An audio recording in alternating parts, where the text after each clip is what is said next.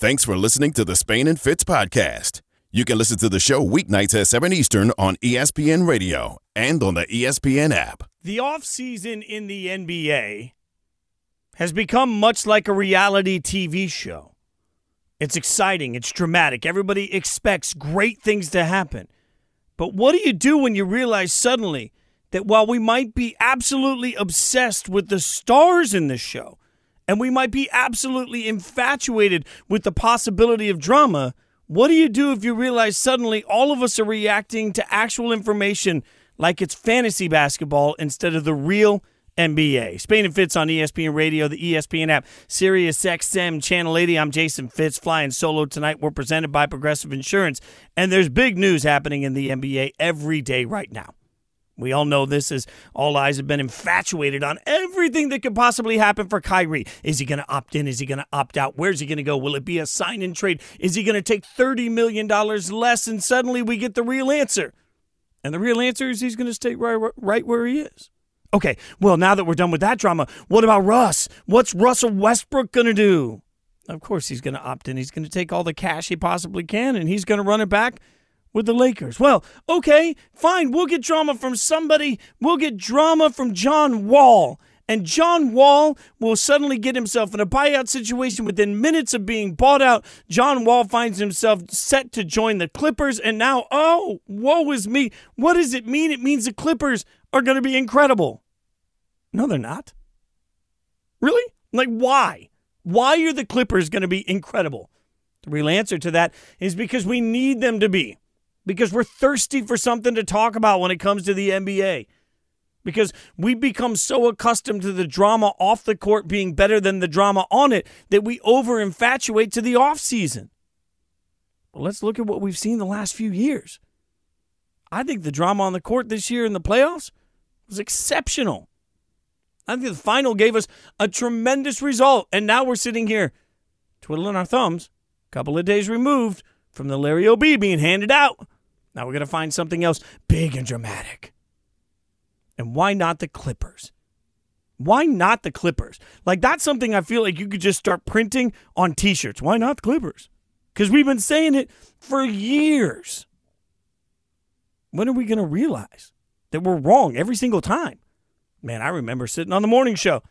Oh, Kawhi. Kawhi picked the Clippers over the Lakers, and all of a sudden, everybody's erupting. Oh, what does this mean for the brand of the Clippers? Clippers going to take over L.A. short term, and this means that suddenly Kawhi's going to bring transcendent change to the Clippers and everything moving forward. And when things didn't necessarily gel right away, it was, don't worry, they'll be fine by the time they get into the bubble. They weren't. They'll be fine when they get a full season together. They weren't. How many times are we going to do this? In fact, George Sedano, who, by the way, not only a great dude, not only a great friend, but also a great NBA mind, couldn't have been more wrong on Candy and Carlin earlier today when he said this. They can be the team to beat, I think. When you talk about Kawhi Leonard, and from what I've heard in workouts, he looks amazing. Like, he looks like the Kawhi we saw in a uniform a couple of years ago. And you have Paul George coming back, right? Paul George has certainly been one of the better players in this sport for the better part of 10 years now. They never really got a chance to play with Norman Powell, who's like the perfect third option for a team like this. They want to have a ton of wings. They re-signed Robert Covington, who's one of the top 3-and-D guys. They could potentially re-sign Nick Batum, who also plays a similar role like that. So, and you add John Wall into the mix. You add Reggie Jackson into the mix. They've got everything you would want, and they've got one of the more elite coaches in the sport. I am out on every ounce of that. Spain and Fitz on ESPN Radio, Jason Fitz flying solo. Think about what we just heard from George. Again, great NBA mind. Think about what we just heard. We heard every perfect scenario. You know the one friend that you've got. Everybody's got that friend in life that nothing ever goes right for them, but every time they sit down, they're telling, oh, man, no, things are about to turn around. See, because I got this business opportunity, and I'm going to do this and that and this, and all of a sudden, everything's going to align. And you look at it, and you're like, no, it never does, man. Never aligns. The concept that Kawhi Leonard looks great at workouts, I don't care. The real of it is Kawhi Leonard's got to be healthy going into the playoffs for there to be any real chance for the Clippers to do anything. We haven't seen that. In fact, if we're going to talk about health, let's talk about the fact that Paul George hasn't been healthy for most of his entire career. So now we're going to make this presumption that this is suddenly the year that Kawhi and Paul George get healthy at the same time. Wow, John Wall hits the fountain of youth and becomes this dramatic difference maker again. Nah, I'm not buying any of that. This is what we do in every sport when we get to the offseason. In fact, in a month, y'all are going to be doing it with the NFL, and everybody's going to be in my menchies, and I'm going to laugh at all of you. Benefit of the doubt is a interesting concept in sports. We give it to some teams, we don't to others. We give it to some teams as fans. We'll give our favorite team every ounce of benefit of the doubt possible, and then we will discard everything else. I'm a Raiders fan. Y'all know that. Everybody knows that, right? So I look at the Raiders and the Chargers in the conversation. And if I go to Raider Nation and tell them that I think the Chargers are a better team, eye rolls. Well, why? Well, I mean, they got Khalil and J.C. Jackson. Look at the talent they added on the defensive side of the ball. Oh, who cares?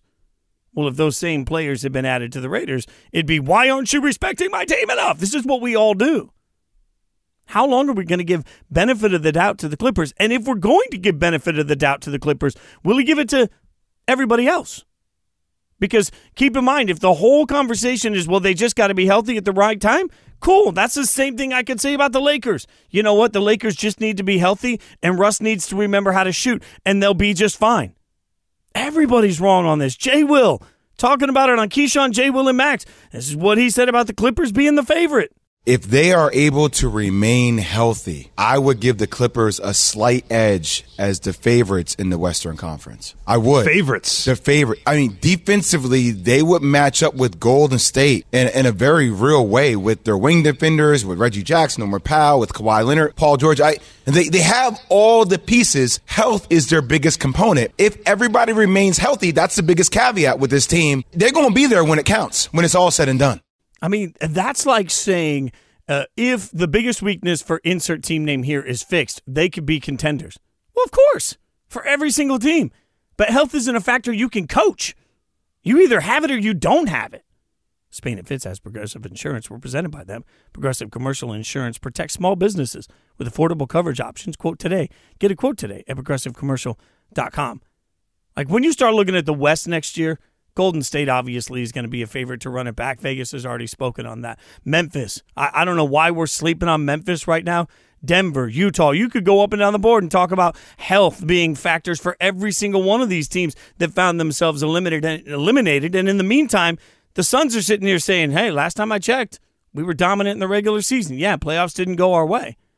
You have to make this gigantic leap to make the Clippers great. That gigantic leap is that they will do what they've never done before. Never. And be healthy. And the other part of that leap is you got to presume that they're the only team in the NBA that manages that. Because if we're going to take health out of the equation for one, we got to take it out of the equation for all. And if I inject truth serum in your veins, are you really going to take a healthy Clippers team over a healthy Warriors team? Over a healthy AD and LeBron?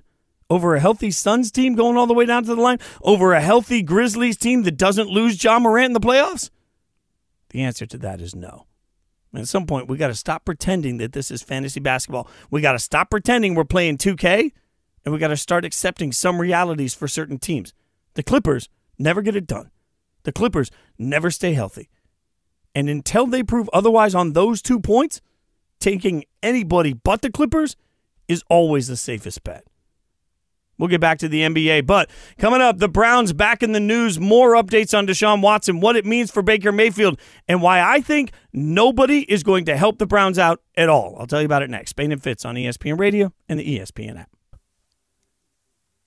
You're listening to the Spain and Fitz podcast. Spain and Fitz on ESPN Radio, the ESPN app, Sirius XM Channel 80. Presented by Progressive Insurance. I'm Jason Fitz, flying solo tonight. I don't know how I feel about this. You know, I asked Chris, board operator extraordinaire, to give us some music flair tonight, right? So what I specifically asked Chris to do was to give us 80s. I said either 80s hair rock or 90s R&B. And so Chris has picked Thunderstruck as the first song from this. And if you listened last week, all of a sudden things went a little off the rails when it turned into Christmas music accidentally. But I don't know how I feel about Thunderstruck being the first song picked here, because I'm pretty sure that it was originally released before that or outside of that window. I'm trying to figure out, was it 80s or no? It was 90. It was 90. Chris, you're saved. All right. I thought it. Look, okay. Chris is saved. I was going to throw him under the bus. Back here, Fitz. I got to be honest. Let's be honest. I was born in '95. I'm taking just shots in the dark on when these things came out. That's fair, and that's what I appreciate about you. You know what? I also appreciate your willingness to go out there and just find new stuff. Look, that's a skill. You gotta mix it up a little bit, We'll see how Thor: Love and Thunder coming up soon. Thunderstruck. We just got to go the synergy route here. All Disney stuff. Oh, that is fair. Look, by the way, go see Lightyear right now in theaters, not because I really care about the movie. I went and saw that yesterday. Fantastic. Was it good? I did actually enjoy it. Yeah, it was fun. And nothing earth shattering by any means, but it was fun. It was good. I love Chris Evans. Anything Chris Evans is in, I'm pretty much willing to go see at this point. But it was fun. The concept of seeing a Buzz Lightyear movie, like not the toy. It was definitely interesting. Right. I just need everybody to go see it because that helps Disney stock, and that ultimately keeps me employed.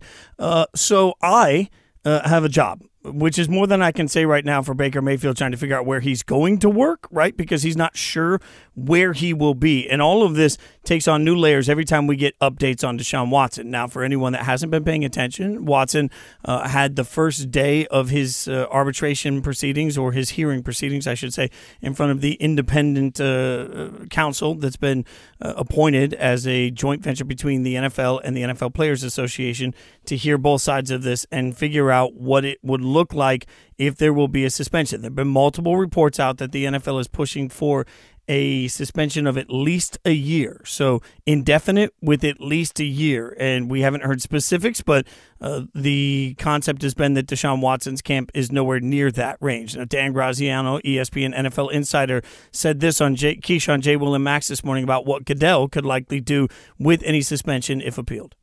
If the appeal went to Roger Goodell and he did anything other than uphold the discipline officer's ruling, and again, we're down the hypothetical road here, right? This is the first time this process has been used. If Roger Goodell were to do something to supersede the arbitrator's ruling, that could potentially lead to people calling the process a sham, and I don't think that's good for the league or for Roger. So my hunch is that in this hypothetical case, he would probably go ahead and support her decision. As Graziano points out there, as part of the new collective bargaining agreement, they changed the ability for Roger Goodell to be judge, jury, and executioner on all things. So this is a new process that has never been used before, and we don't know how it's going to play out. We know that today's hearings have ended, and that hearings will result again, will resume, I should say, again tomorrow. Where that will go, it could take several days before we get any actual information. But it raises interesting questions about what to do with Baker Mayfield, because obviously if you're the Browns, you're sort of stuck in the middle ground. And Baker Mayfield was asked today if he could ever see himself playing for the Browns again, given the presumption that Deshaun Watson would be suspended for multiple games. This is what he said. I think it's been pretty obvious the mutual decision on both sides is to move on. I'm thankful for my 4 years in Cleveland. There's a lot of ups and downs and a ton of learning experiences that I'll forever keep with me. Teammates and friends and relationships that I'll have for a lifetime, and just the support staff in Cleveland, the people of Cleveland. It's a great sports town, so I'm thankful for it. And there's no resentment towards the city of Cleveland by any means. Not by Baker Mayfield, but there might be by the rest of the NFL. Hear me out. Think back to the reactions we got from league owners when Deshaun Watson was handed a historic contract. We're not just talking about a little bit of money. We're talking about a fully guaranteed contract, talking about $230 million. Now, what we've seen currently, what we are seeing right now, is that every single signing for every single player in the NFL leads to a trickle-down. We'll talk a little later in tonight's show about what a big contract in the NFL today for one wide receiver means for two potential holdouts. That's real every single time a contract is handed out. So now the rest of the NFL that's always trying to find ways, especially with quarterbacks, to justify this guy will take a pay cut a la Tom Brady to make sure that we have the best roster possible. Like, that's constantly the sales pitch, right? You lost that when Deshaun came out and got $230 million fully guaranteed. So now every other owner in the NFL looks around and says, what are you doing? You changed the way I can do business. You have changed the price points, the structure. You've changed the ability for me to come back and say, well, contracts just aren't fully guaranteed. That has all gone away because of the Browns and Deshaun Watson. Certainly, we have no idea what Lamar Jackson wants. We have no idea whatsoever. I was hanging out with the guys in the morning last week, and we talked a little bit about that. We don't know. But I do know that if I'm an MVP, which Deshaun Watson isn't, and I'm a quarterback up for negotiation, if $230 million is what a non-MVP gets, I'm adding, 10% off the top in fully guaranteed money because I've been an MVP? Seems fair to me, at least 10%. So now if I'm Lamar's people, or Lamar, because he doesn't really have people, instead of going into $230 million, I'm looking at $250. So now you want the rest of the league to step in and save you by helping you trade for Baker Mayfield? Not a chance. Baker Mayfield's going to have to hit the open market to be picked up by anybody in my mind because nobody in the NFL is interested in figuring out ways to help Cleveland win games. And alarmingly, this has nothing to do with the rest of the Deshaun Watson conversation. What have we learned throughout the course of the NFL? You can screw with owners in every possible way. But once you mess with their money, relationships change. Once you change the way contracts can be written, relationships change. Baker Mayfield's only $18 million this year. I say only because relative to most NFL contracts for quarterbacks, that's not a bad deal. You want to tell me that Baker Mayfield isn't a better option for the Seahawks, who, according to multiple reports, are interested? You want to tell me that Baker to the Seahawks doesn't make a ton of sense? Of course it does. But if we were just looking in a vacuum and this was just Baker, you don't think he'd be getting opportunity from somebody, even for 1 year? Yeah. Now, I've heard Mike Tannenbaum and others talk about the fact that Baker Mayfield should want to come back to Cleveland because he knows the system. It gives him the best opportunity to build a body of work, and he has the opportunity to show people, hey, I'm better than you think I am, and then he can use that to get better leverage next year. That's cute. But that presumes that Baker wants to do anything and thinks that his image needs that rehab from Cleveland particularly. Feeling valuable, feeling wanted, feeling loved, those are all things that you might laugh about when it comes to athletes because they play the sport you wish you could play. But it's what we all want in our jobs. I don't care what you do. I don't care where you work. I don't care if you work at ESPN. I don't care if you make widgets. I don't care if you work for a financial company. What do you want? You want money, yes. You want security, yes. But you also want to come in and feel like you have the right work environment where people actually give a damn about you. And when you don't have that day in and day out at work, you don't like going anymore. That's real for football players too. It's the game we love.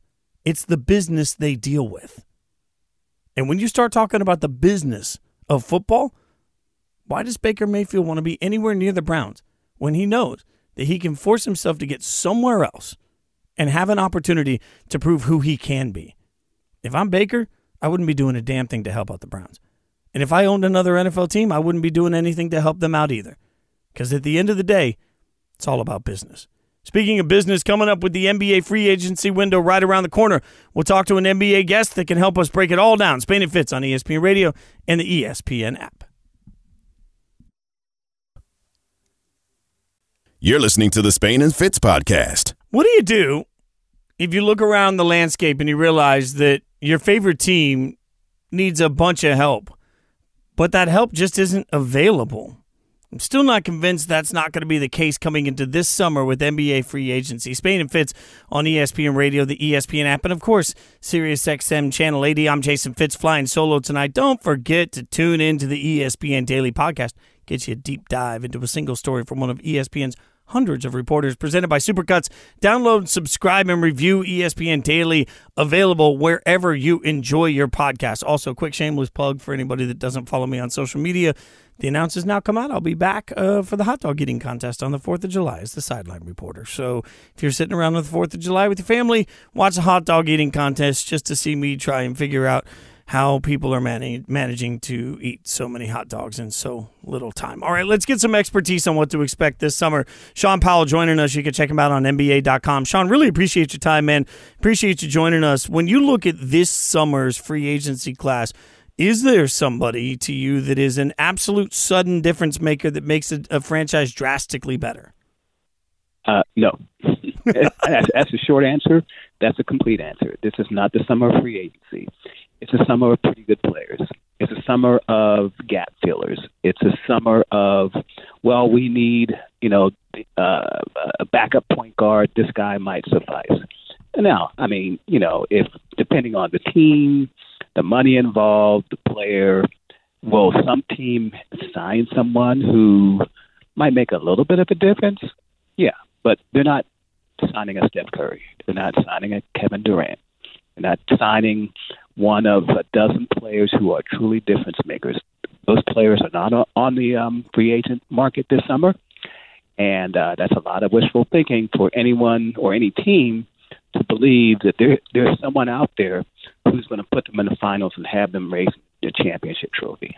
Well, and that's why I'm trying to navigate sort of what to do in that market, because I hear Knicks fans that are constantly telling me, hey, we want to make moves so we can improve.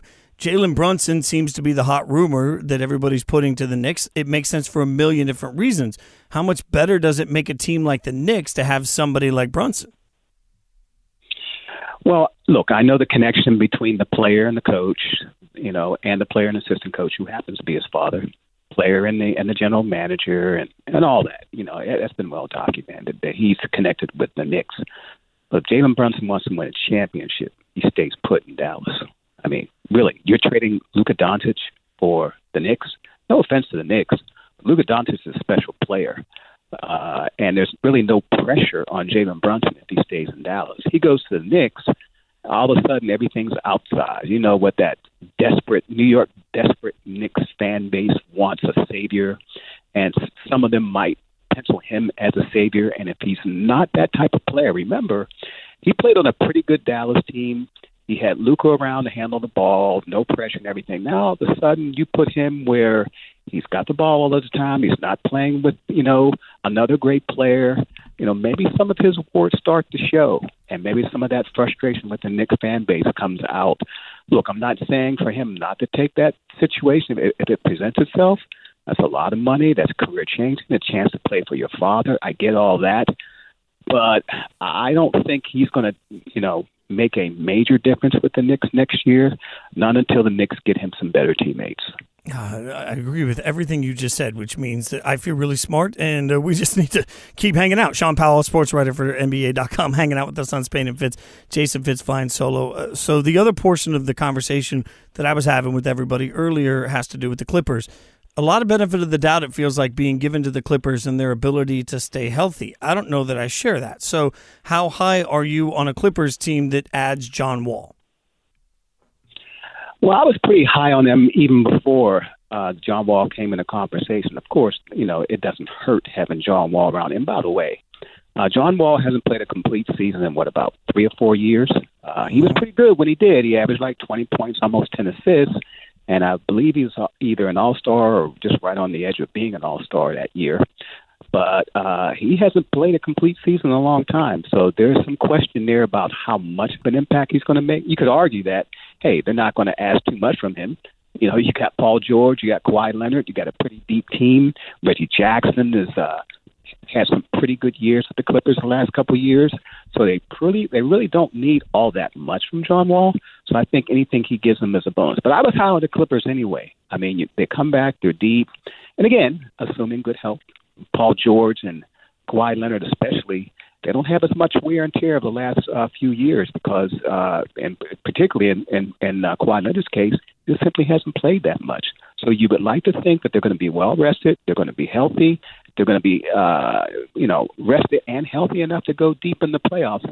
And that's where Steve Ballmer thinks they belong. After all, he's spending a lot of money on this team. And if he spends any more money, he's going to go from a billionaire to a millionaire. That's insane to think about the amount of money that you're right about everything that's being spent. I also, though, look at teams like Memphis, and, we're not giving Memphis as much conversation right now because, frankly, they don't have as many stars that are household names. But it feels like the gigantic leap they took last year going into the playoffs has to mean something, right? So what's Memphis's next step in your mind? Well, I want to be a little bit cautious about Memphis. One reason why they took a big leap last year, Denver wasn't healthy. You had Jamal Murray out, Michael Porter Jr. out. The Clippers weren't healthy. You had Kawhi Leonard out. I wonder how that landscape would have looked if those teams were complete. Would Memphis take that big leap? I'm not saying they wouldn't. I'm just saying the landscape would have been a little bit different. But having said that, I like Ja Morant, who doesn't. Exciting player, plays the game the right way. He's got energy. He can carry a team, as he showed, and the team showed that they can play well without him. When he was hurt, they had a very impressive record. But, sometimes, you do very well, and suddenly the expectations rise. And then teams really, they basically want to play you hard the next time around. You can't catch them off guard anymore. You're the Memphis Grizzlies. You had the second-best record in the West. You had a very spirited playoff run. Ja Morant was, the most improved player, all that. All of a sudden, you're not catching teams by surprise anymore. Let's see how they play when they have a little bit of a pressure, and let's see how they play when they're not catching anyone by surprise. One of the teams that I thought coming into this year did have some pressure was Phoenix, and we saw a great regular season that didn't end in a title. Now I'm trying to figure out who DeAndre Ayton is for somebody else. In your mind, what difference can he make to a team? Well, I kind of like him as a player. He's a throwback. He's not going to go out there and stretch the floor, which I find kind of refreshing. I don't want my 7-footer out there standing around the perimeter. Why? Because when a 7-footer is out there standing on the perimeter, he goes from being 7 foot tall to 6'2". His size doesn't matter anymore. So I like the classic big man. I think there's room for a classic big man in this game if the coaches weren't a bunch of copycatters and feel that they can't play that way anymore because nobody else does, so we can't play that way anyway. No. You can play that way. Joel Embiid seems to be doing pretty well, for the Philadelphia 76ers. Not comparing Ayton to Embiid, but he has that mid-range, low-post presence about himself. I don't understand why it's not working in Phoenix. I would have given him the money at the start of last season. Having said that, I don't understand why his feelings are hurt. First of all, even if they gave him contract extension, it wouldn't kick in until next season anyway. So what difference does it make? And then when he gets benched in the last game of the playoffs by Monty Williams, who, by the way, has a pretty long leash for players, when he gets pulled from the game, that to me is a danger sign. That's not something that just happened overnight. That's probably something that had been building. So that's a little bit of a red flag with DeAndre Ayton, and that sort of thing has to get settled out between him and any team he might go to next, or between him and the Phoenix Suns if he stays. You can read him on NBA.com. Sean Powell. Sean, really appreciate your insight and your expertise. Thanks for hanging out with me today. Hey, I appreciate you having me. Sean doing great stuff. And again, I think the important thing, even with the Ayton conversation, is to remember that everybody we're talking about right now has a yeah, but. And that's not always the case in free agency. Sometimes you can walk into the offseason in the NBA and say, this is an offseason of rebirth, of reimagination for so many franchises. That's not this year's NBA. This year's NBA, we saw it in the draft, we'll see it in free agency, is going to be one that rewards patience and hopes like hell that somehow they can get the superstars healthy enough to play through their year in a way that makes meaningful basketball look different when we get to the playoffs. I'm not sure I believe that can happen, but that right now might be the only hope for most of these franchises. Spain and Fitz coming up. So much going on in the world of sports. We'll get you caught up on several stories the way only we can. Quickies coming up next. Spain and Fitz on ESPN Radio and the ESPN app.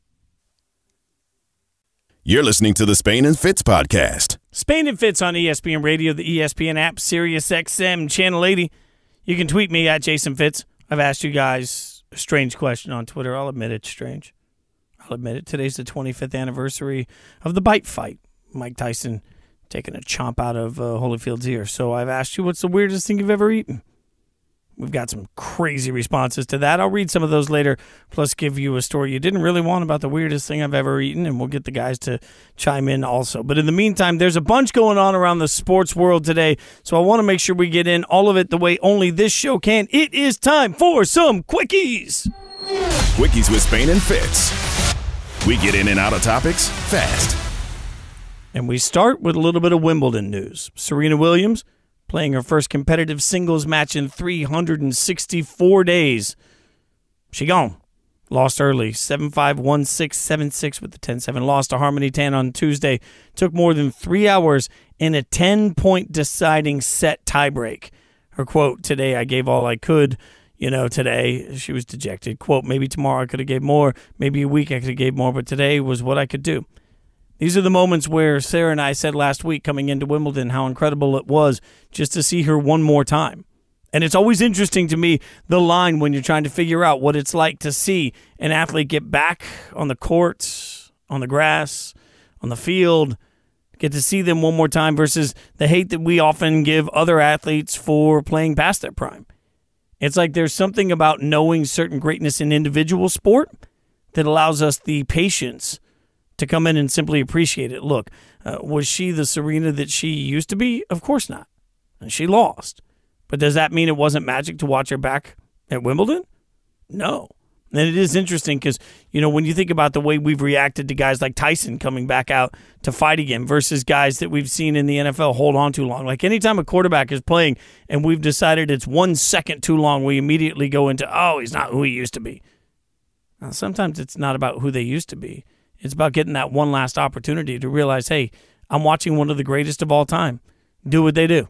And maybe it's not what it used to be, but it's still damn special. And it's still one of those memories that you hold with you forever simply because you got to see the best, do the best, and it reminds you of how great they can be. Serena's impact is far bigger than anything that happened today.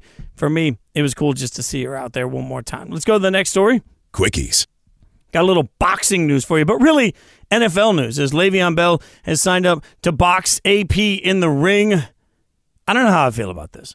It feels like a lot of guys are suddenly going to boxing. And I'm not sure how much sense it makes in my mind to suddenly gravitate towards boxing. But Eric, producer extraordinaire, Eric, you're a big fight guy. You in on Le'Veon versus Adrian Peterson in the ring? I am in on it. I mean, I'm not very pretentious when it comes to things in general. Like in terms of movies, I'm not too picky. So when it comes to boxing or fights in general, I mean, I usually watch whatever. And as an NFL fan as well, I kind of like the crossover. And I know that from being a Jets fan, unfortunately, it didn't work out for Le'Veon Bell there. But I knew he was big into combat sports and like doing boxing type of stuff. So I'm interested at least to watch it. There are parts of this that make sense to me. The boxing element for training. I know a lot of athletes that use boxing as training. So, of course, when you're done playing and you realize, okay, well, I've already been doing this to keep myself in shape. Now let's do it against somebody. I think that's great. The only problem for me is there's like lost opportunity in a crossover.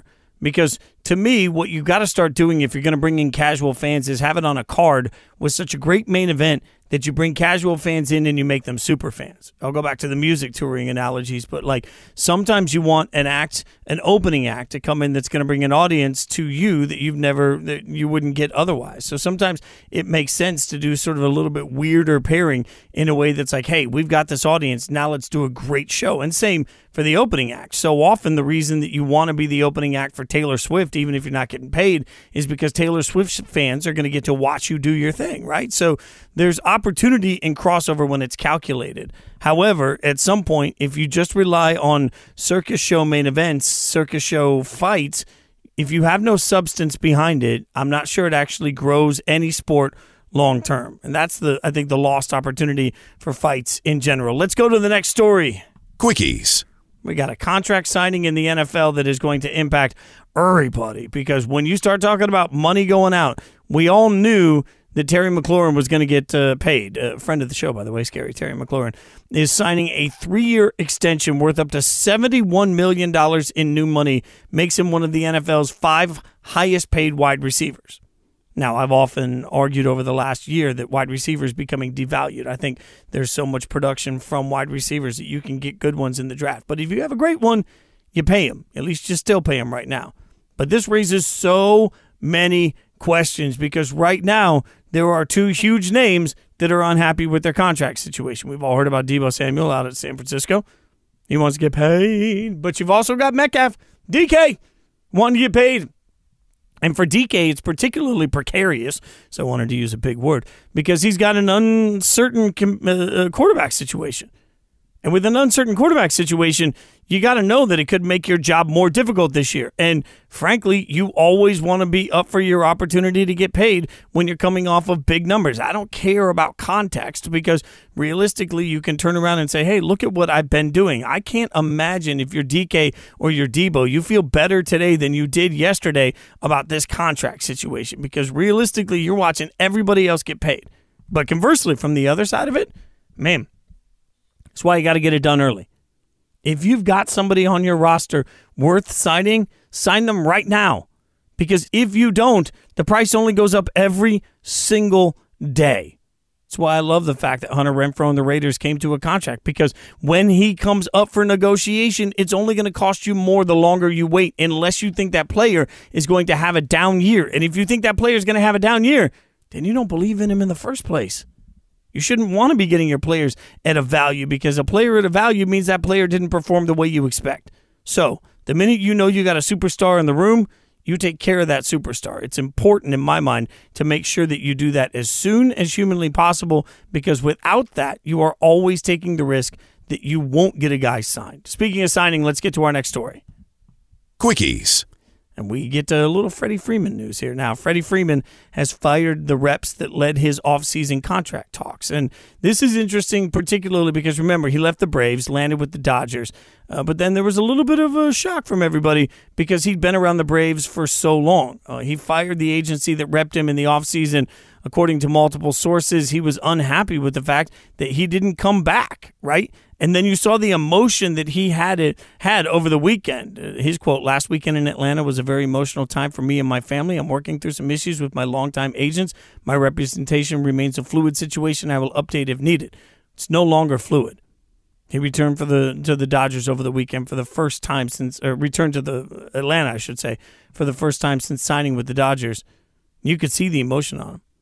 And it's a reminder, as I said earlier, like at the end of the day, all of these athletes are they're human beings, right? And what they want out of this opportunity is the chance to live the life that they want, to play the game that they love. And some people get really attached to a city. I've never been that. I moved around so much as a kid, I don't really care where I work. But I've had a lot of people in my life that care desperately about it, right? You know, I know so many people after years in Nashville. I know so many people that grew up in the country music industry that could never conceptualize living anywhere else. When you start thinking about what it means to play and the money that you're going to get, representation isn't just about making sure that you get your client paid, especially in Major League Baseball, where frankly that can happen across the board. It's always about making sure that your client gets what they actually want for quality of life. And it became very apparent over the weekend that no matter what Freddie Freeman does in his career with the Dodgers, in his heart, he's still a Brave. Breaks my heart for him, even though he's out there making astronomical money to play baseball.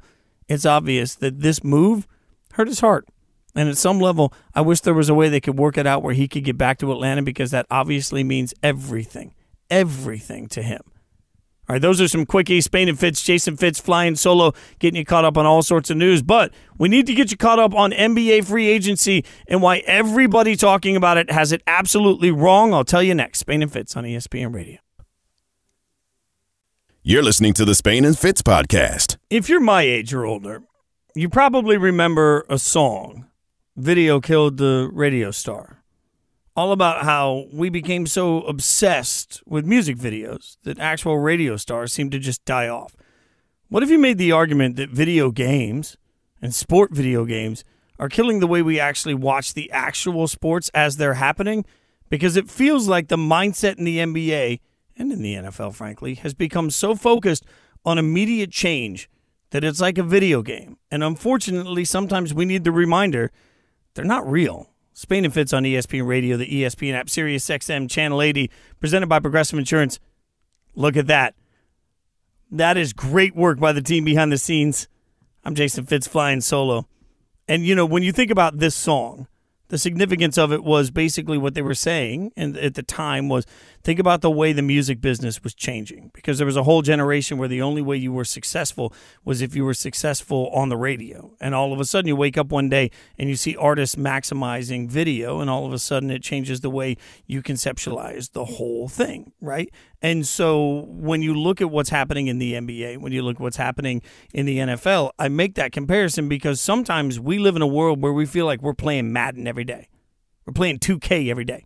You go out, you propose a trade, and it's going to go through somehow, some way. You're going to be able to get everybody you want, and you're going to be able to turn your team around right away.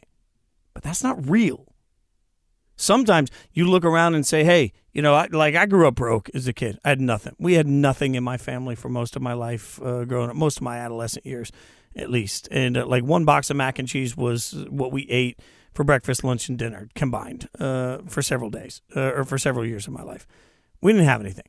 So you could look around and say, wow, I really want better food.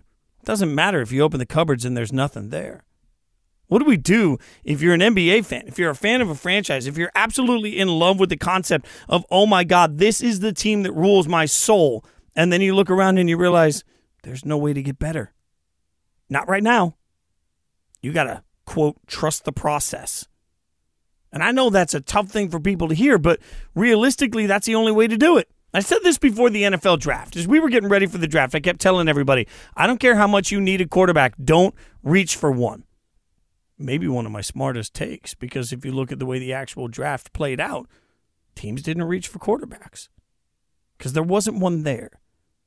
That's going to raise an interesting decision conundrum this year for NBA teams as they try and figure out what to do moving forward in a world where suddenly you realize there isn't somebody that's going to make you drastically different. Knicks fans, I'm talking to you partially. Jalen Brunson is not going to make you the best team in the East.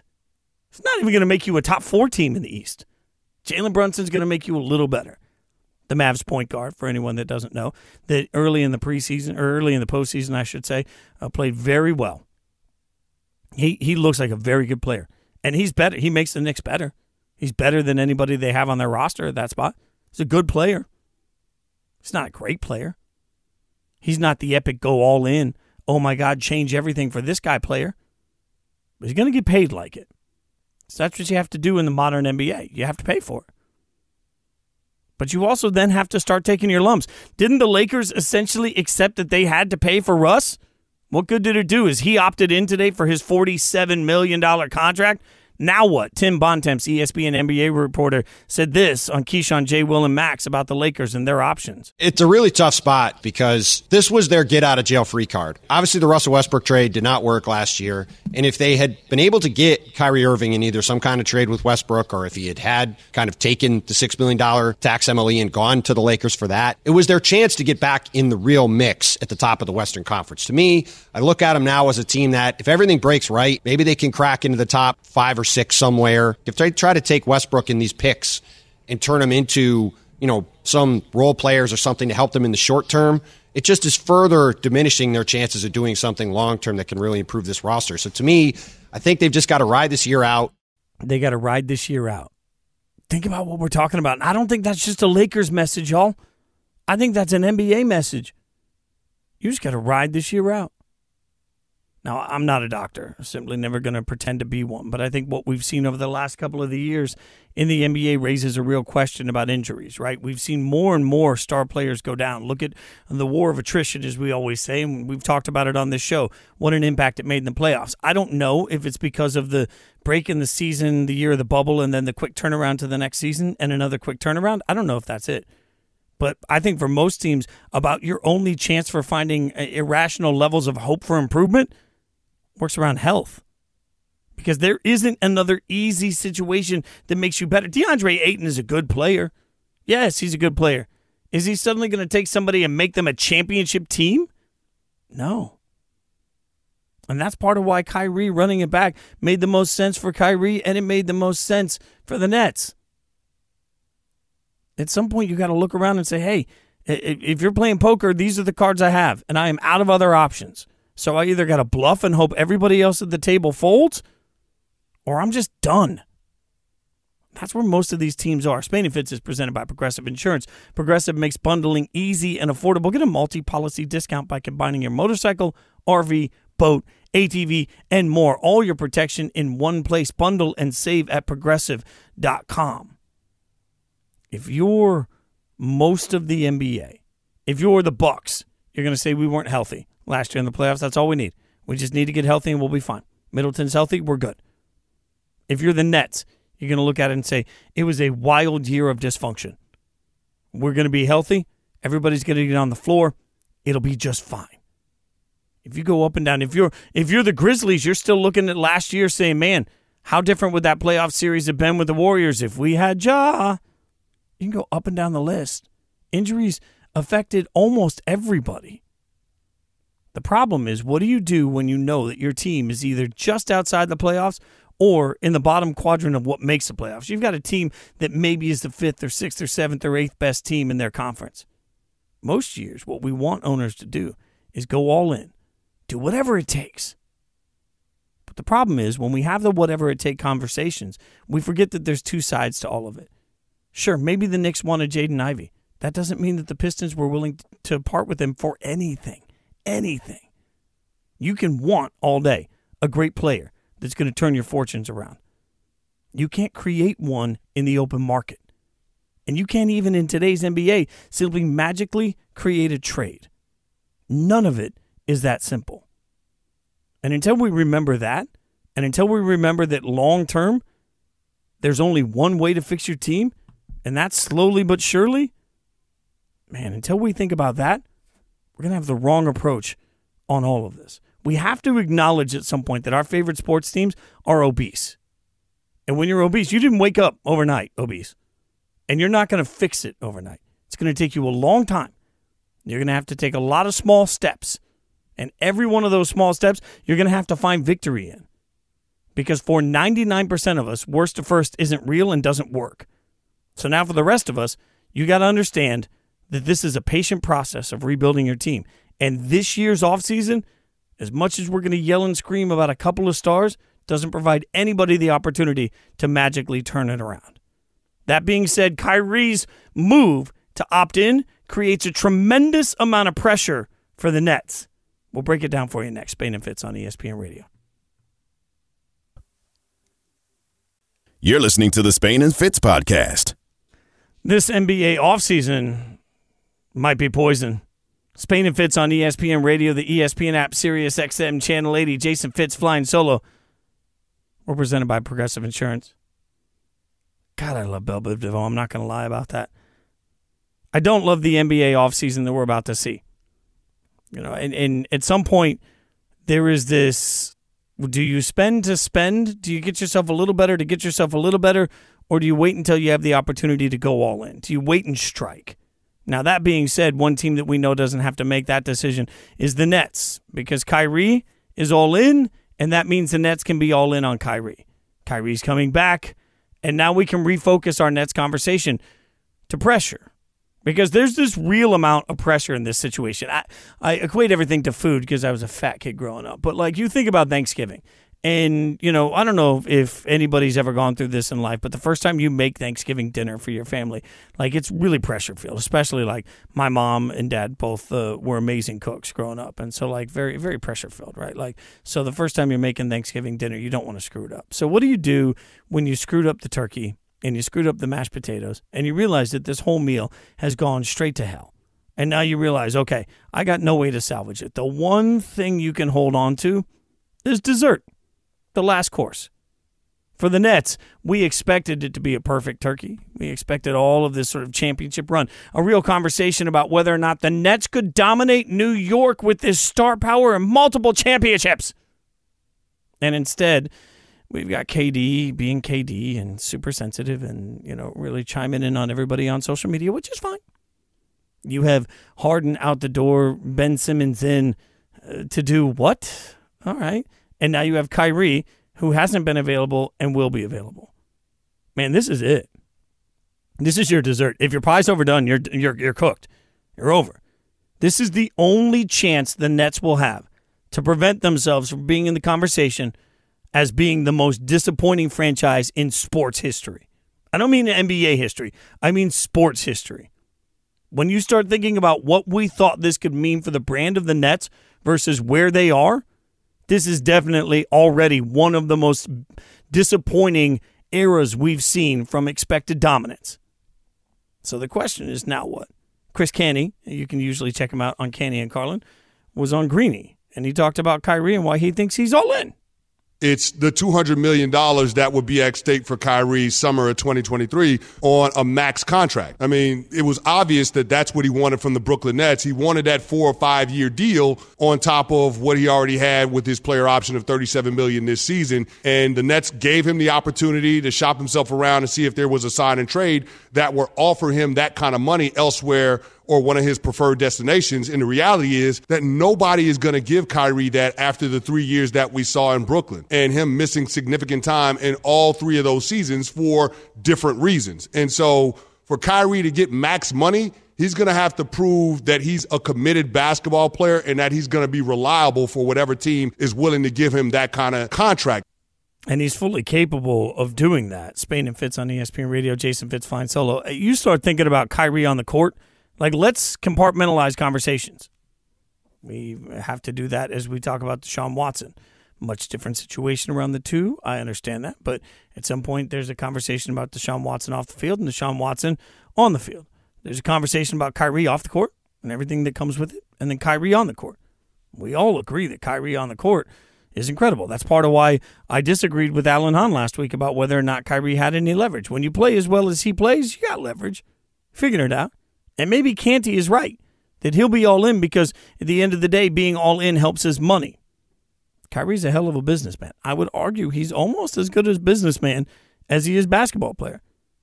He's gotten his way at every single turn. He's done what he wants to do, when he wants to do, how he wants to do it. He's told teams he's willing to play for. He's told teams that he insists on being traded. He's always gotten it. And he's gotten paid at every turn. Like, we have this conversation all the time about, for people that are anti-Kardashians. They're like, oh, the Kardashians, a bunch of idiots. They have no talent. I don't know. If you have no talent and you can make $1 billion doing it, that in and of itself is a talent. I'm sorry.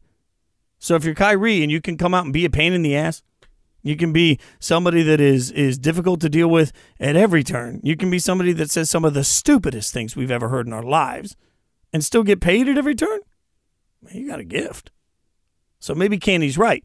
But through all of it, it's not going to be just about performance. It's going to be about winning. The NBA only values championships. No matter how good he is, if he goes in and plays lights out and the Nets don't win a championship, this will be a wasted era. And that's why they're under so much pressure. Don't believe me? Believe Jay Will. Jay Williams was on Keyshawn, Jay Will, and Max and said this about the Nets. All the drama that was circulating around this team last year, how Steve Nash, a guy who has no head coaching experience, is handling this, not having a full or a complete roster for most of his short tenure with the Nets, to the Ben Simmons drama that came along with them getting him from Philadelphia in the James Harden trade, in which, Houston has all the Nets picks until 2027. That's a whole other conversation that started, to Kevin Durant watching Golden State winning a world championship, their fourth, to the Kyrie Irving situation, watching Boston get to a world championship, and then everything with the pandemic, and he's on a 1 year pretty much deal until he hits free agency. Yeah, you tell me what other team in all sports has more pressure on them than the Brooklyn Nets. Individual pressure for so many different superstars. As Jay Will just pointed out, the individual pressure that's on Kyrie, the individual pressure that's on Ben Simmons, the individual pressure that's on Kevin Durant. When you take all of that individual pressure and you turn it into Voltron, what do you have? I always use this Voltron analogy, but it's important in my mind for everybody to remember the way sports teams are built, right? And so, Transformers were all individual robots. They could do whatever they want. Voltron was powerful when they came together as one big robot. Well, what do you do when the three guys you're depending on coming into the season all have astronomical amounts of pressure that will change not only the legacy of your franchise, but also each of their individual legacies? Let's be real. If Ben Simmons doesn't get back on the court, everybody's going to be even more done, and that's only going to get louder for somebody that's been very vocal about the mental aspect of the game himself. Like, this is make or break. This is it for Ben Simmons. If you're Kyrie, you've said and done so many distracting things. The second you are not amazing, you're not worth the hassle.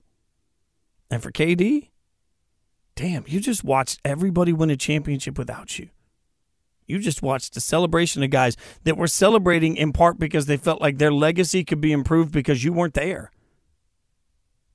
You can't tell me that doesn't make some impact. And you can't tell me that doesn't create pressure. Now, pressure, as we all know, and what is the adage? I don't know exactly. If Sarah were here, she would know. But like pressure creates diamonds, right? So maybe pressure is the cooker that everybody needs to get get on one page and put themselves in a situation where they can come out and dominate. I would love to think, because I love individual success, I would love to think that pressure creates that. Pressure also creates the opportunity for everybody to blame everybody else.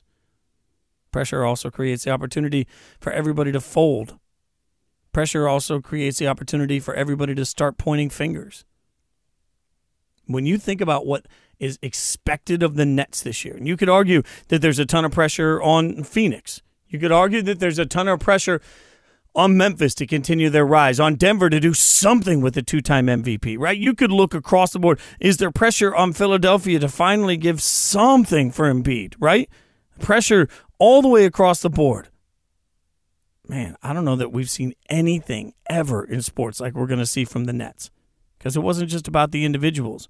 It was about the brand, the franchise, and forever changing the way that we view Brooklyn. The road to the rematch, by the way, is on as bantamweight champ Juliana Pena, former champ Amanda Nunes go head-to-head as coaches on the historic 30th season of The Ultimate Fighter. Stream the series now exclusively on ESPN+. Sign up now at ESPNplus.com. You know how you know there's a lot of pressure on the Nets? We don't even talk about the Clippers having pressure. I mean, for as much as I said earlier, I'm out on the Clippers, let's remind ourselves that everybody was in for a long time. If it weren't for the Nets, we'd be talking pressure with the Lakers and the Clippers ad nauseum. But we can all realize that no matter how much pressure they have, the Nets have more. All right, we'll get back to the NBA, but Deshaun Watson's disciplinary hearing started today. What were the biggest takeaways? We'll ask an expert next on Spain and Fitz on ESPN Radio and the ESPN app. You're listening to the Spain and Fitz podcast. Spain and Fitz on ESPN Radio, the ESPN app, and Sirius XM Channel 80. Jason Fitz flying solo tonight. Sarah Spain getting a much-deserved night off, especially coming off of winning around the horn today yet again. So in the tag team of life, she is Shawn Michaels, I am Marty Jannetty, but that is what makes us great. She's the champion, and there is no doubt about it. We're presented by Progressive Insurance, and when it comes down to certain things, especially when you're talking about Cleveland and the Browns, I'm not sure there are many people better than covering it all than Mary Kay Cabot. So we're going to talk to her now about everything going on with Deshaun. Mary Kay, always appreciate your time and your expertise. So let's start with the disciplinary hearing today. We know that the hearing is over for the day and will resume tomorrow.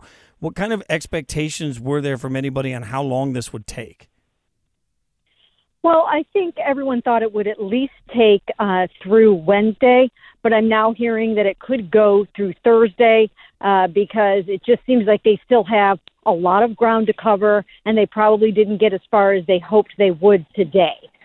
So conceivably, it could go through Thursday evening, and then sometime shortly after that, Sue L. Robinson, she might want to have briefs filed by both sides. That could happen next. And then she will make her decision on the initial punishment for Deshaun Watson, and then there are steps that could happen after that. Well, and this is where things get interesting for anyone that doesn't know. This was a change in the collective bargaining agreement that allows this process to be done this way. But this is the first time on this process. So how is the feeling out process for everybody in trying to figure out the best way to do this? Well, these are all, professionals. They're all lawyers. They're all people that have been in courtrooms before and prosecutors. So they're not having any trouble figuring out how to work through this. Basically, there's just a middleman now. Instead of everything going straight to Roger Goodell, Sue L. Robinson, jointly appointed by the NFL and NFLPA, is the middleman or the middle person, so to speak. And, it's up to her in the beginning. But it can still end up in Roger Goodell's hands upon appeal. Either side can appeal. NFL can appeal. NFLPA can appeal. And we know that they are going for the 1 year minimum indefinite ban, indefinite suspension. And that's what the NFL has basically insisted upon, and they're not budging on that at all. And the NFLPA is obviously arguing for a lot less than that, perhaps even no suspension at all. So they're far apart on what the two sides are arguing, and Sue L. Robinson is going to have to make some sense of it all. What do the Browns do through this entire process? Well, the Browns are kept apprised of everything. They're on top of everything. They know exactly what's going on. They're not at the hearings, but to my knowledge, but Deshaun is there, obviously represented by his lawyer, Rusty Hardin, and then the NFLPA retained their heavy hitter, Jeffrey Kessler, for this. So they brought in the big guns to fight for Deshaun. They really are coming down hard on the aspect of the fact that NFL owners haven't been penalized for this sort of thing in the way that they feel that that they should have been. So it's kind of a mess right now. And in the end, if the NFL gets what it wants, Deshaun Watson will not be on the football field this season. You mentioned that there could be briefs afterwards. We're talking, by the way, to Mary Kay Cabot. You can check her out on Cleveland.com on Spain and Fitz, Jason Fitz Flying Solo. Briefs, appeals. I mean, this process is not a short one. So even if we feel like this hearing ends in the next couple of days, is there an expectation for a timeline on a final decision? Well, everybody wants it to be done by July 27th, which is the start of training camp. I don't think anybody really thought it would go that long, but this is very, very complicated. The NFLPA is fighting this hard. Again, as I mentioned, they brought in their big gun to fight it, and and the NFL is not budging on 1 year. That is what they want. I mean, remember, they suspended Calvin Ridley for the Falcons receiver for a year for gambling while he was out. So I think they would probably have a hard time trying to sell a 6 or 8 game suspension for Deshaun Watson. But the NFLPA is arguing hard that there is no evidence, even though the NFL strongly disagrees. The NFLPA is saying, look, there's no evidence. These are he said, she said incidents. They're all represented by the same lawyer. Conversely, the NFL has presented the cases of 5 women who they think have the strongest, most compelling evidence and cases and arguments, and it's a battle in there. Does the decision to settle on these lawsuits impact these hearings in any way? No, I really don't think that it has. The NFL said it wouldn't. And to this point, it really hasn't. They've done their own investigation. They talked to at least 11 of the accusers. They talked to Deshaun Watson for 4 days on 2 separate occasions. And they feel like they have what they need. They contend that there is a disturbing pattern of behavior. And, of course, the NFL is arguing that these accusers were, probably out for something, for money or whatever the case that the NFLPA is arguing. They are going really, really hard at that angle, and it's going to be a little while before they get to the end. Does any of this have any impact in the way the Browns are trying to handle Baker Mayfield at this point? You know what? To a certain extent, I guess, but I really don't think so. I think, just as Baker Mayfield said today at his football camp in Oklahoma, I really do think that there's a mutual parting of the ways here. Neither of those two parties wants to be back together. Too much bad blood, too much water under the bridge. The bridges have been burned, all of those cliches that you could possibly come up with. Ship has sailed, you name it. I just don't see Baker Mayfield taking another snap for the Cleveland Browns. If that happens, they have gotten very desperate. Even if they had the choice between Jacoby Brissett and Baker Mayfield, for many reasons, they would go with Jacoby Brissett over Baker Mayfield, including distraction and loyalties and allegiances and things like that. I just don't see that happening. Mary Kay, I always appreciate your time, always appreciate your knowledge. Thanks so much for hanging out with me. Sure. Thanks for having me.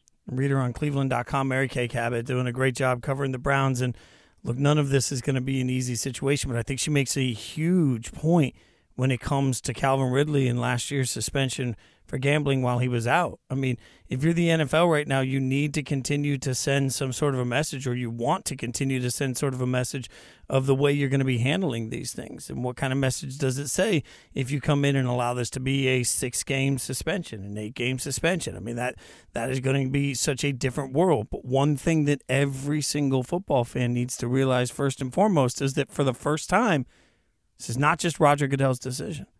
The fact that a jointly agreed upon independent arbitrator is looking at all of this information has got to be a sigh of relief for everybody. If you are a Cleveland fan and you want to sit there and say that the league is biased against you, which I don't believe at all, but if that's the take you want to have, well, this circumvents that. And if you're the league, you want to avoid any sort of perception that you're being soft on anybody, you can come in and say, this is what we want. You can do it loud and proud, which I feel like the league is doing right now. Notice one thing that Mary Kay said, I think we need to remember. The league is not being shy about the fact that they want an indefinite suspension that lasts at least 1 year. Now, while there have been some reports that the NFLPA may be arguing for as little as no suspension, we don't have the same concrete leaks. The league is being clear to the world of what they want because they want everyone to realize that they're coming down on this, especially in modern times, especially with everything that the league is dealing with today, with the perception about the way that they handle or value women. I mean, there's got to be a point where the league is making sure that their want is known because it helps protect their brand. In the meantime, the NFLPA has the job of protecting their players. And I have a friend that played Major League Baseball, and he always talked about the hardest part about the Players Association was that they had to defend every single player, even if you knew they were in the wrong. That's their job. I don't know if the Players Association believes the arguments they're making or if they're just doing the best for their client, which is, at the end of the day, their job. I just know it's an unenviable position. And every single day, we're going to be looking for more information. What's happening? The ability for all of this to stay behind closed doors, I don't trust it. Over time, I think we're going to find out exactly what the NFL is presenting, exactly how they presented it, because the NFL wants to be clear that they're being aggressive in this punishment process. That way, no matter what happens at the end of it all, there's no egg on their face. Spain and Fitz on ESPN Radio. Coming up, a drastic change in the mindset around one city in America, and Major League Baseball has proven it with the new story. We'll tell you about it next. Spain and Fitz on ESPN Radio and the ESPN app. You're listening to the Spain and Fitz podcast. Spain and Fitz on ESPN Radio, the ESPN app, Sirius XM, Channel 80. Jason Fitz flying solo. The perception on one city in America has changed drastically, and it's a city I love, so you know I'm biased when I talk about it. We'll talk about that in just a second, but it is the 25th anniversary of the bite fight. Mike Tyson taking a little chomp out of Holyfield's ear. I can't believe, I'm borderline disrespectful at this point on it, but I asked you guys on Twitter, at Jason Fitz, to chime in and tell me, what the grossest thing is that you've ever eaten. What's the weirdest thing you've ever eaten? And Kevin Winter, our very own Kevin Winter, responded by adding Will Kane and saying, what's the thing that I ate after losing the Pats-Cowboys bet to you? Gefilte fish. Not particularly appetizing. Jim said vending machine milk that was unknowingly about 6 months past its sell-by date. I've never eaten chunky warm milk before or since. I like that you went chunky milk since. Like, that's good. You've learned from that. Anish Shroff, our buddy, quickly chimed in with at Duke's Mayo Bowl, because we all remember Oreos being dipped in mayonnaise, which Mike Golick Jr. continues to tell me that was actually pretty good. I don't know. I think I have an issue with that. Gail said boiled tongue. Like, we're getting a lot of weird things out here. Tom said peanut butter sandwich with black licorice mints. I love black licorice, Tom. I'm not going to lie, but I don't know why with peanut butter. That sounds weird. I got a rattlesnake vote here, and that's, it goes through. Although somebody said firecracker fragments, don't ask. I'm not going to ask, but I will tell you the weirdest thing I ever ate came, there's two things, and it came in the same night in Kumamoto, Japan. I was playing with the country act, and we were playing this big country music festival. I'm not even kidding. In Kumamoto, Hashtag humble Japan. brag. Yeah, I know. I mean, 1,000%. So, like, and we were playing this festival. I'll never forget when we came out and played. Like, it was in this theater, and everybody was wearing like the little bolo ties and everything, and like everybody was sitting so quietly and politely clapping, and like the stagehands didn't speak any English. It was a wild time. But I walked into this restaurant, and we had like a person with us from the embassy that helped translate. And so we were walking into a sushi restaurant, and so I knew I wanted sushi because I eat a lot of sushi, and so the sushi chef pointed at the aquarium behind him, so I just pointed at a fish. I was like, yeah, that's what I want. He took the fish out of the aquarium immediately in like one move, and then all of a sudden like went and like just took the fish apart in front of all of us, and then put like a little stick through the carcass, which was still sort of like wiggling, and laid the sushi in it and handed it to me, which is the freshest sushi I've ever had, but not the weirdest thing I've ever eaten, because then I asked the embassy person there, what's this area known for? What do you eat in Kumamoto, Japan?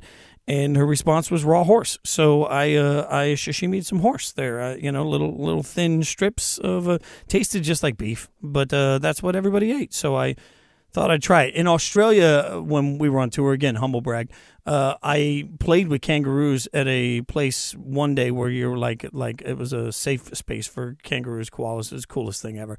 And then the next day we were in Sydney, and I was like, what does everybody eat? And they were like, kangaroo burger. So I ate a kangaroo the day after I played one. Didn't feel good about that. But yeah, Germany had reindeer in Germany, so now we know what happens to the ones that don't make Santa's list. Guys, anything weird back there? Eric, have you ever had any like particularly strange food? I can't pinpoint the exact concoction, but I know when I was like in elementary school, I was dared to eat some wild stuff, and I did. Okay. That's a weirdly vague answer, but we'll go with it. Chris always has a weird story. Chris, anything on weird food? I don't know that I like that's what I'm associated with. I'll be completely honest. I can say we could throw out being sponsored by PETA out the window. Thanks for that, Fitz. Yeah, there's no doubt about that. I love animals. I just happen to also eat a lot of them. I don't know. There's like a fine line for me. You guys can keep tweeting me, though. It's a fun little way to remember a moment I think all of us remember. If you were watching it, you'll never forget it, for sure. In the meantime, there was big news in Major League Baseball that impacts a city that I love. Vegas is where I was born. Vegas is where I lived as a young kid. I still have family in Vegas, and it's my favorite place in the world to go to. And that being said, I'll admit my bias coming into it. With that acknowledgement, Major League Baseball has announced they would waive any relocation fee should the A's move to Vegas. This is important because the negotiations that have been going on for Oakland with the A's have been, on and off and very contentious, and they're trying to get a big group of a big area of land where they can build sort of a whole thing, right? And I understand that.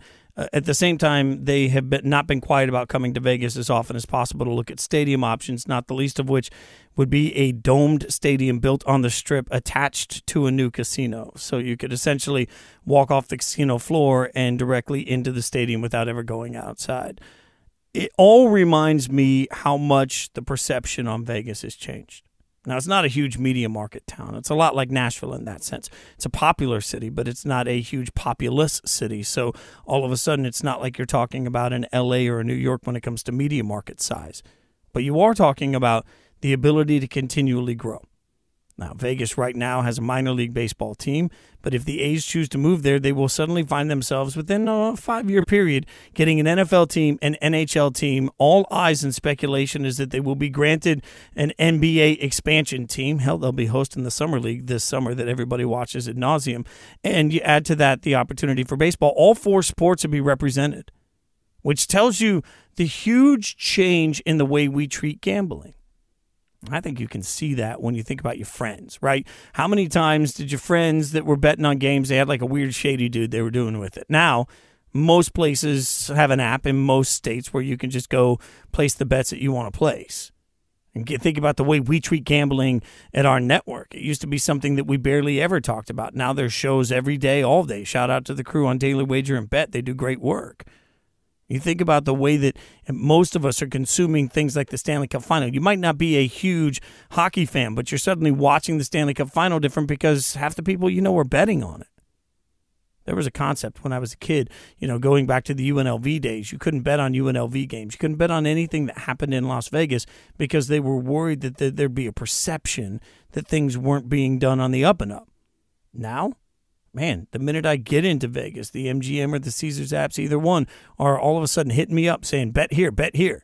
The number of times that you walk in. We live in a world where the Raiders have official partners as casinos that you can go to your pre-parties for.